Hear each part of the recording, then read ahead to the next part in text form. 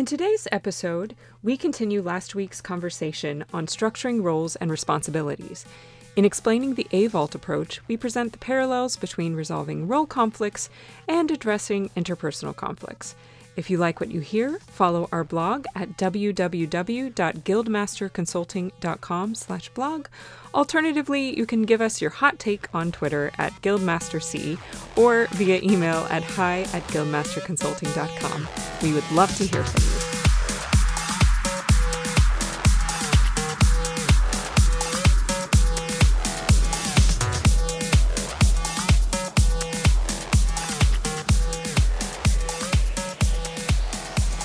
Welcome to Somehow I Manage, the Software Engineering Managers podcast by Guildmaster Consulting. I'm John Graham, and I'm joined here with Dr. Ashley Graham.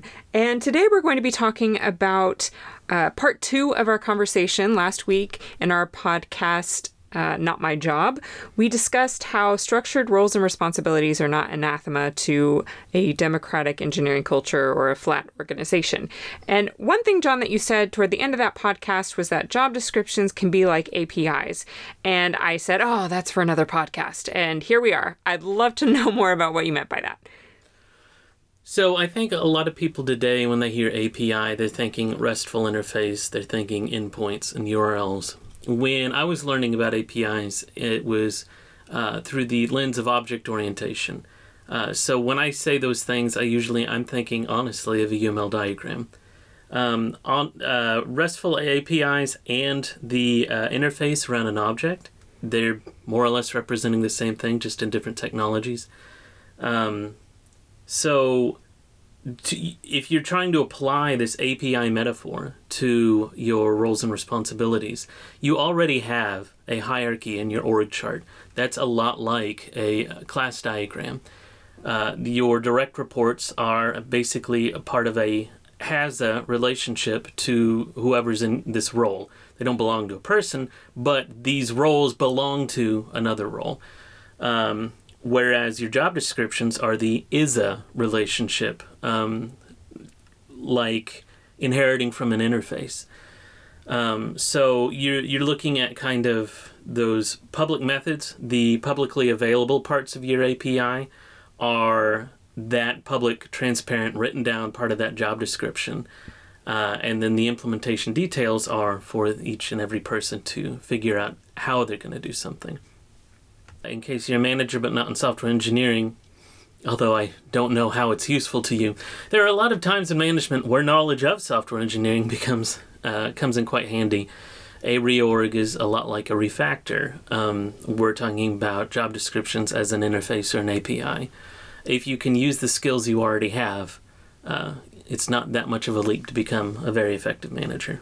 Based on our last conversation, I felt like we talked a lot about how important that question was. Yeah. And I think... In the abstract. I think in a lot of cases, the question will resolve itself if managers understand, oh, I need to do this. There's any number of ways to resolve this problem. So that's why we're really focused on, hey, this is an important problem to solve. Especially in a flat organization trying to be flat. Flat isn't what you think, and that's right. What we more or less talked about. Yeah.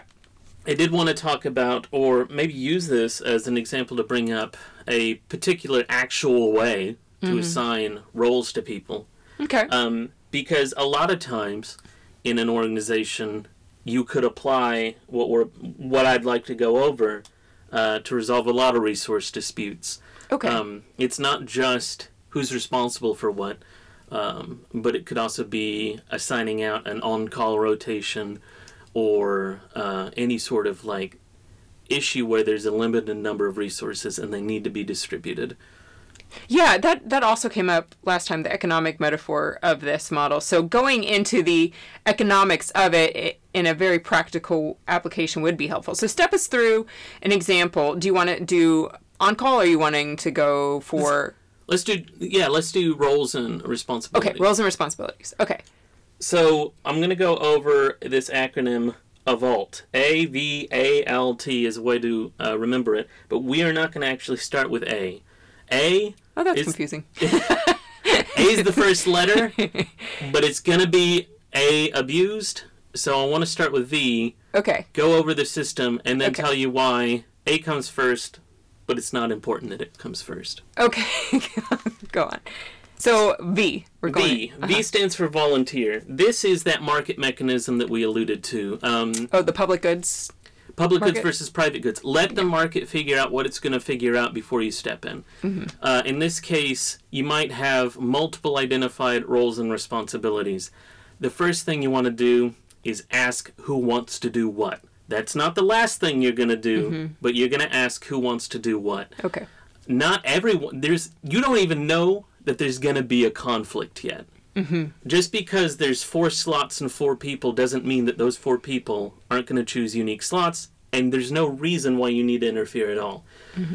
The amount of damage you can do by accidentally assuming that you need to step in and assign things when you don't is high. Right. You might think, and I want to talk about, well, what if somebody's best at the job? That could be true. Do you want to bracket that or? I want to bracket that for the end, Okay. but yeah, we're going to get to that. Okay. So we're just going to ask who wants to do what.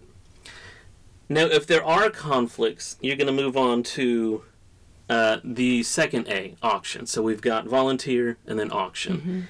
This is where you can start out simple, you can go to complex. It depends on how much you want to play it as a game. The simplest thing is, okay, now you're not just asking people to volunteer, you're asking them for their preferences. A ranked list. Let's say there are 4 roles, we have 4 people, everybody turns in a list of their preferred rankings.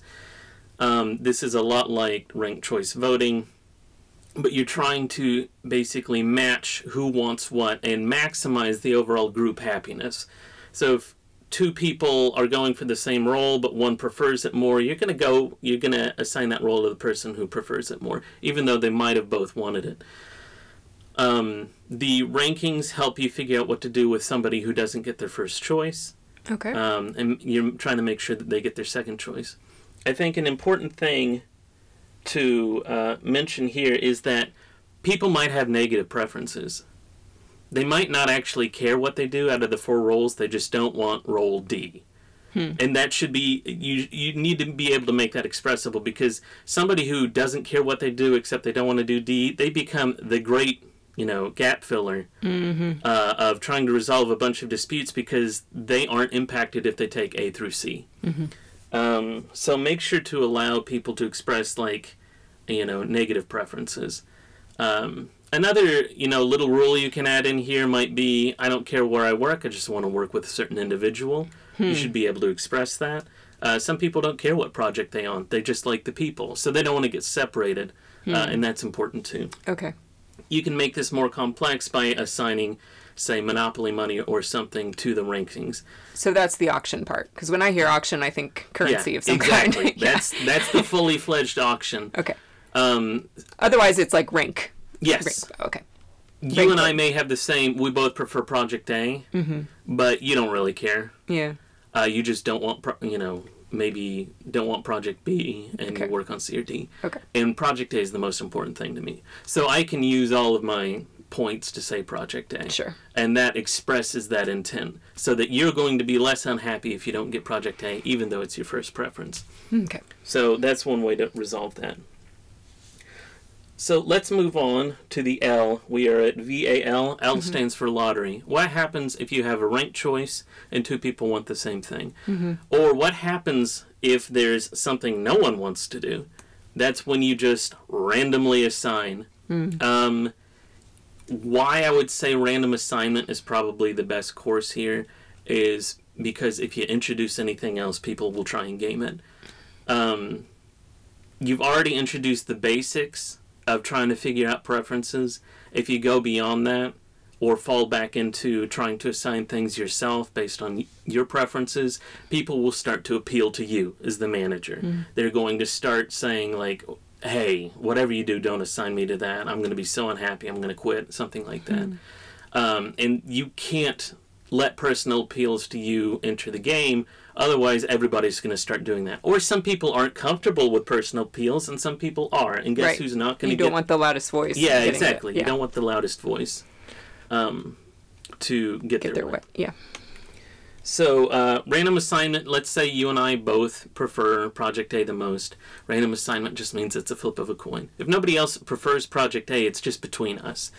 The other important thing about the transparency of random assignment is that you don't have to feel bad if you didn't get Project A. Yeah, it's not personal, right? Yeah, it's not personal.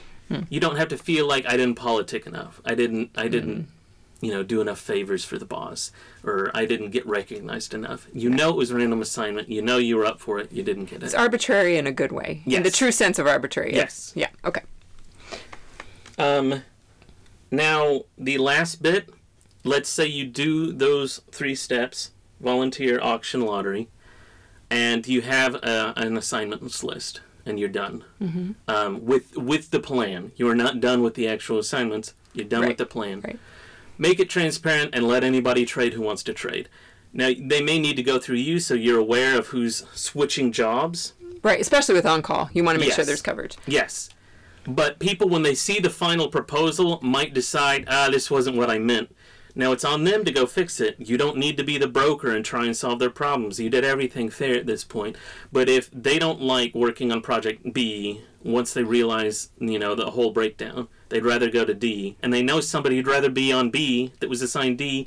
Let it happen. You don't need to make the plan sacrosanct. This is the first draft. It's a proposal. What do people think about this? Give them time to think it over.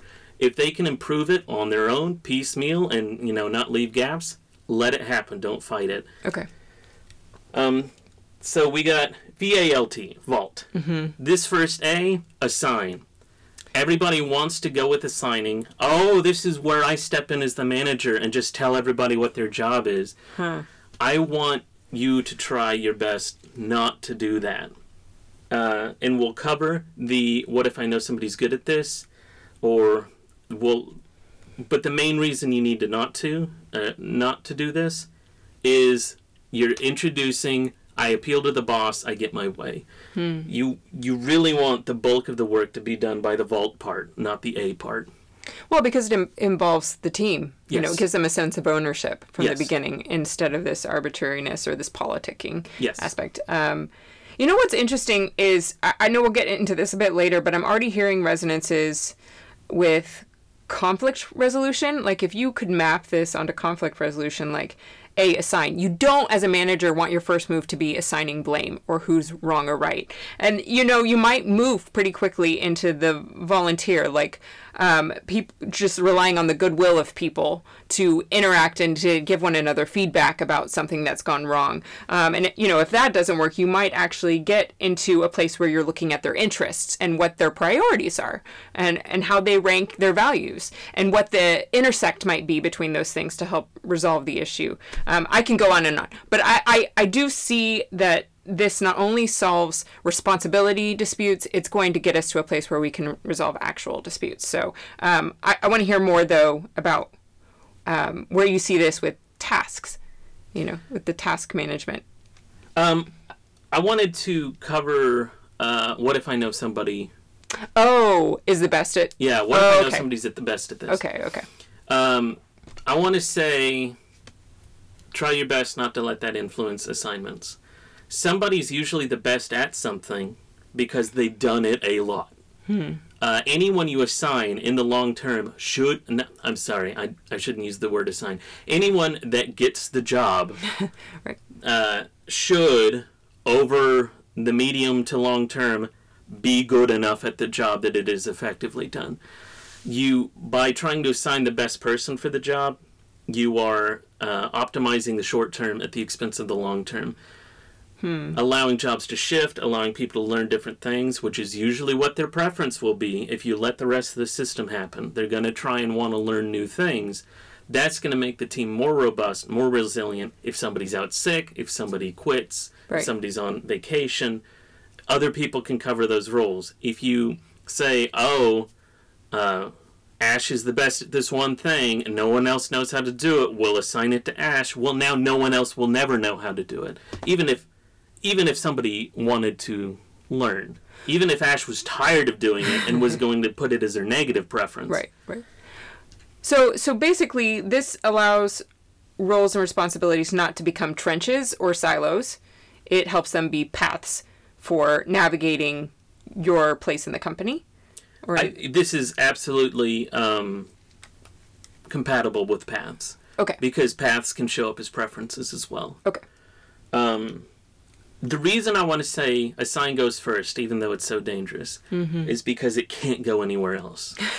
If all this fails and you just assign, then people will just try to make sure it fails so that they can go back to politicking for you and get the choice. Interesting. Gig. Okay. If you know someone's going to get the job, just be transparent about it up front. This person is going to get that job. Try your best to explain why. Explain why it's crucial, why no other person could do that particular thing. And do it truthfully. You should believe that no other person can do that thing and that it's in the interest of the company and team long term that no one else learn. You can see why no one really should be assigned, but at times in emergencies or when the short-term gain is the only thing that matters, assignment might work. Okay. Now, this is a little different than what I typically hear from managers. It's like going the strengths finder's path or finding out what are your strengths and what do you bring to the team, and then let's define your role based on that. Like, why are you deviating a bit from that approach? Or is there a place for that approach maybe in the hiring process, or, how do you take into account people's strengths? I think strengths are tactics by which people excel. Okay, say that again. Strengths are tactics by which people excel. Okay. It's a how. It's a how. Not a what are they going to be doing. Yeah. Okay. So let's talk about the role of project manager. We have a super conscientious person, a super extroverted person, somebody who really thinks about the future. Those are the three people up for it. Who should I assign it to? I don't know. Because we could have a futuristic project manager. We could have a by-the-book project manager. We can have somebody who's talking and wheeling and dealing. Those are all great things to see in a project manager. Yeah. And it's three different ways to solve the project manager problem. Ideally, you want a team where all the strengths are covered. So you really want to hire for diversity there in terms of how people approach problems. And that actually overlaps heavily with other kinds of diversity because people have had to build different strengths given their life stories and histories. But you want a team with all these different strengths. You don't want a team with one strength. And you don't really want to think of a role in terms of a particular way of approaching this role as the only way that'll work. Because you're leaving a lot on the table when you do that. Okay. So, to some degree, this sounds like a place where the manager has full creativity to create such a system. I've seen that at a lot of startup companies where they can create this process for managing work and assigning work. Do you think this translates, or how might it translate to a place where the manager may not have authority over who's doing what? I'd have to think about that. When a manager doesn't have authority over certain things, I have to ask, what are they managing? Right. And I'm not trying to be harsh to anyone in that situation. I think that situation does exist. Not to get too much into current events, but I think a lot of analysts have pointed to the conflict in Ukraine of Russia being very top-heavy. I think they have something like 300 or 30 times more generals than we do, something crazy. And then they have no non-commissioned officers. So they have no middle. Yeah. You have everybody at the top who's in charge of delegating these roles and responsibilities. And then you have nobody who's really empowered to make it happen. And I think you see the downsides of that. If you're a manager and you're not being delegated certain authority, like how do I help my team succeed, you might be in one of those top-heavy organizations. And a lot of these things are going to be stressful for you to figure out there, I think. Yeah.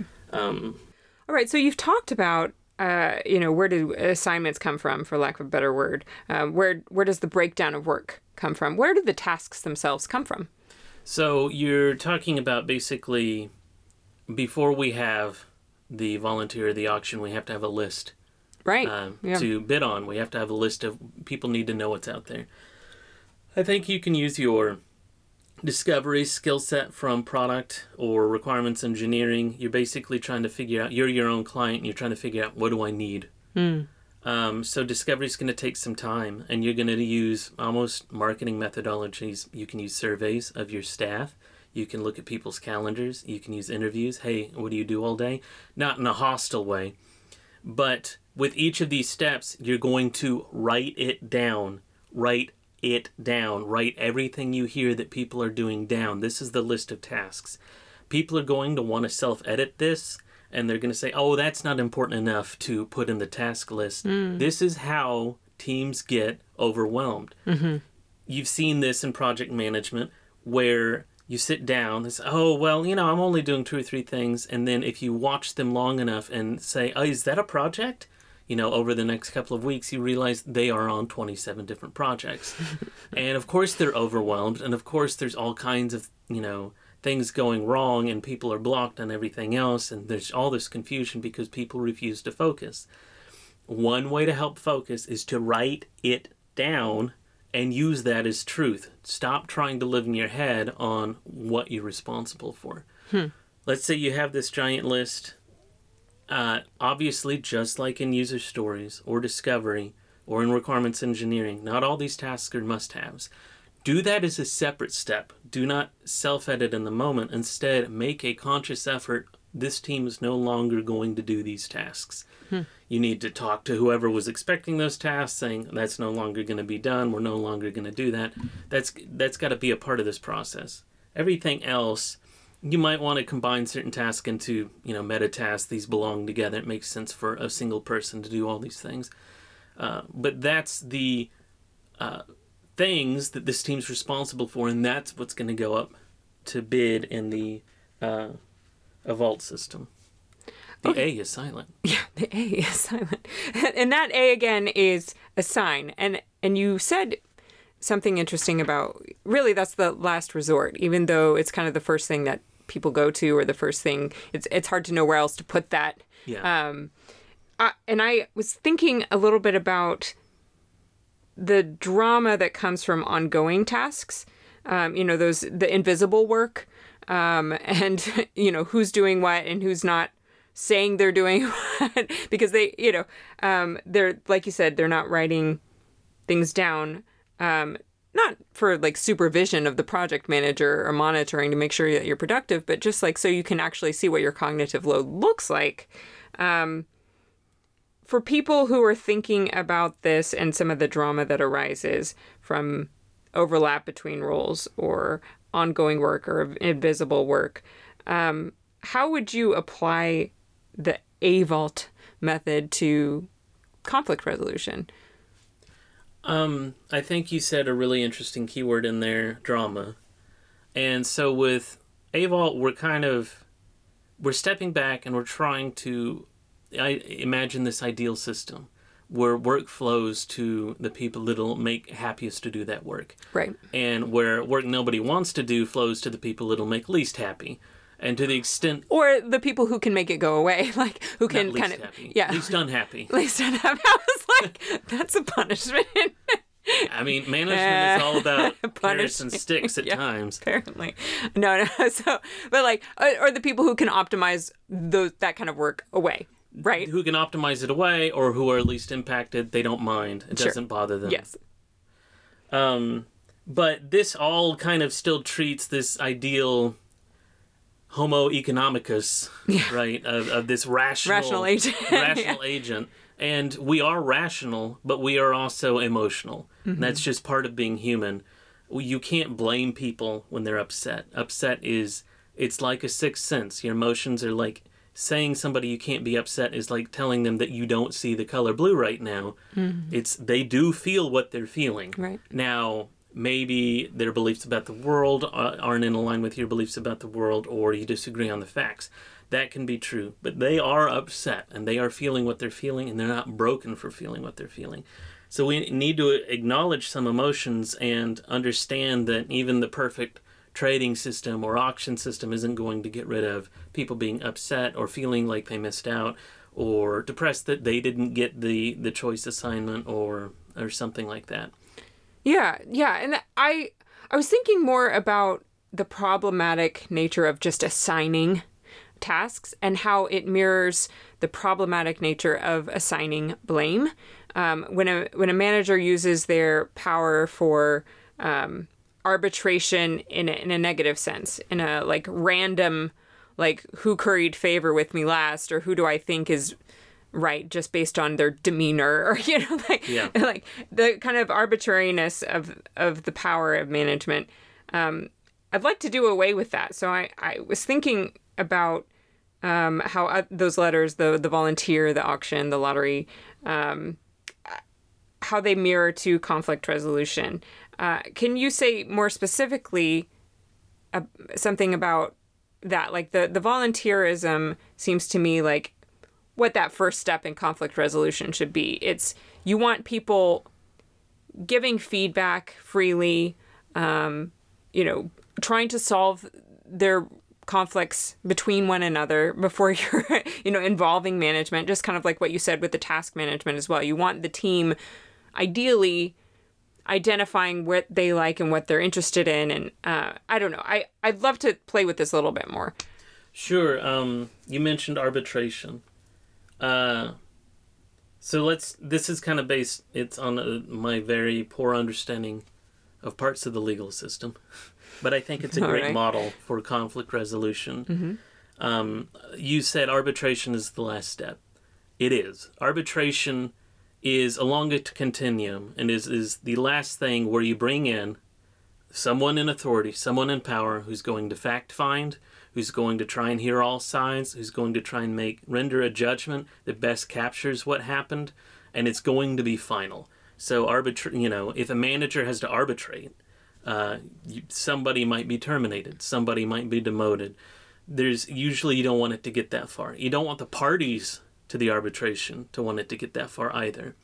Now, if you do manage to get that far and you're a manager in that situation, you have got to do everything you can to be as unbiased as possible.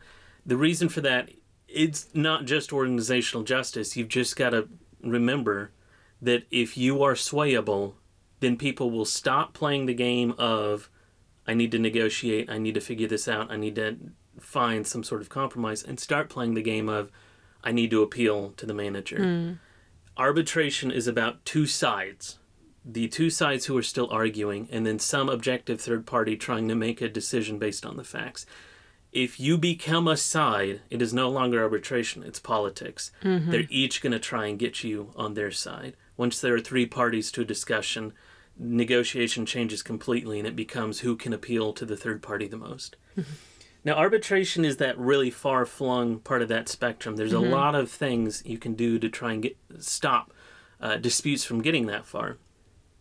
I think mediation is one step down. This is where, again, the manager might be involved, or if you're a manager and you find yourself intractably involved, right, and you need to recuse yourself, if you have skin in the game, then you can find a colleague of equal power who will, you can delegate that decision-making authority for and say, can you get to the bottom of this and figure out what we need to do to move forward. Mediation, you can also find a third party to be a mediator, but here you're not going to render a decision. You're just there to make sure both sides keep talking to each other, to help them feel heard, to apply a lot of the things we might talk about with more conversational approaches, because that has failed so far. Mediation gets some teeth by saying, look, if this doesn't work out, I will render a decision, but you need to make sure people are giving it a good faith effort. And people should understand that the more they put into a good faith effort at resolving differences themselves, that should be weighed should it come down to some sort of arbitration, right? Mm-hmm. Perhaps, when the facts all get out, or the facts that we can find get out, when somebody called somebody else a jerk, that was uncalled for. But the victim of that, the person who's called a jerk, has just completely ignored or fought against the process this whole time. That doesn't look great either. And we could have resolved this way before getting to an arbitration step. So before mediation is negotiation. Mediation is just a facilitated negotiation. There's a third party who's just trying to keep people talking. Right. In this negotiation, we're shooting for in an organization was called log rolling. We're looking for common ground, things that we can both win on. Right. Emotions have gotten heated. Is there something that we can agree on? Is there something and once we've divvied up all the things we can agree on, what's left? And can there be a compromise? Mm-hmm. We're not going to talk about haggling or bargaining here because we're working inside an organization. We want to keep high trust. So it's probably best to, split the difference, which you're never supposed to do. But again, we're talking in a high trust environment. Yeah. We want to maintain that social unity. So we're trying to find where do we agree and just recognize that agreement. And where do we disagree? Okay, let's try and split something up and as equitable as we can. And then before that is just good, emotional, intelligent conversation. Mm. And I think that's where you might have some things to say on maintaining that active listening, on applying emotional intelligence, on generous listening and generous understanding, assume the best. That's not to say that you should always assume the best. Like, if this is the 5th time that you've been stabbed in the back, maybe you don't assume the best this time. But, if it's the first time, always assume ignorance or a mistake over malevolence. Yeah, I mean, for me, so before I got into social work, I did have that exposure to project management. And one of the things that I found really beneficial in giving feedback, whether it's to a peer or to a direct report or even to your manager, is that you don't focus on the motivation or speculating about what their motives are. It's really just about the behavior and how it connects to the consequences to the team or to you. So you might start with, like, when you did X, when you were late to the meeting for the 6th time, it has the impact of hurting the team. They feel like this isn't important to you and, they're showing up on time and, could we brainstorm together some ways to avoid this in the future?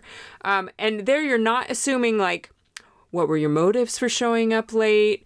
Let me speculate about whether or not you understood all the feedback I gave you. It's not about that. It's really just about the behavior. And for me, that's important as someone who's thinking in terms of cognitive behavioral therapy. You just think you're more important than this meeting, don't you? Yeah, right, exactly. Like, let's not interject beliefs into the feedback, because beliefs people disagree on. It's good to examine those beliefs together when you get to conversation or mediation and even negotiation, where you're looking at your shared interests. But when you're giving feedback or having an honest, empathetic conversation about behavior and behavior change, you don't want to go into that. You do want to explore people's stories. If they offer up, like, oh, I was late because da, da, da, da, that's great. That's fine. It doesn't negate the feedback at all.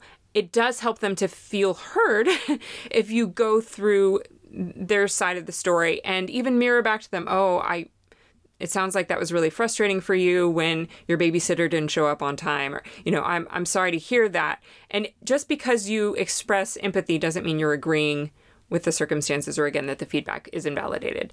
You have something toward that? I was just going to say that it seems like when you're talking about don't make assumptions about their character, don't make assumptions about their motives, it's very similar to how we try to stay away from positional negotiating. Right. I don't want to win the negotiation where you have to admit you're a jerk. Yeah. Right. All we need people to show up to the meeting. Yeah, that's all we need. It's about behavior change. That's I'm not here to win souls or I'm not here to psychoanalyze you. It's not the manager's role. Like, the manager's role is not to be a therapist. Not that therapy's bad, but you kind of want to keep that the stereotype of therapy out of the game. We don't want psychoanalysis of, oh, well, you're late, you disrespect me because you disrespected your father. It's like, no, we really want for there to be honest conversation about the behaviors that make for a healthy team. I 100% agree. Though it is interesting that you'll find a lot of crossover that can get I want to say the word risky somewhat, Because, like, when you're a manager and you practice active listening, that's not unlike a therapist who's practicing active listening. Yeah. So some of the tools are there. Absolutely. But just remember, just try and remember where you got it. Did you get it from Crucial Conversations? It's okay. Did you get it from Freud? Keep that to yourself. Well. I mean, no one needs... See, that's the thing, is so many different kinds of psychotherapy or interventions go into, the unconscious or the motives or the defense mechanisms more.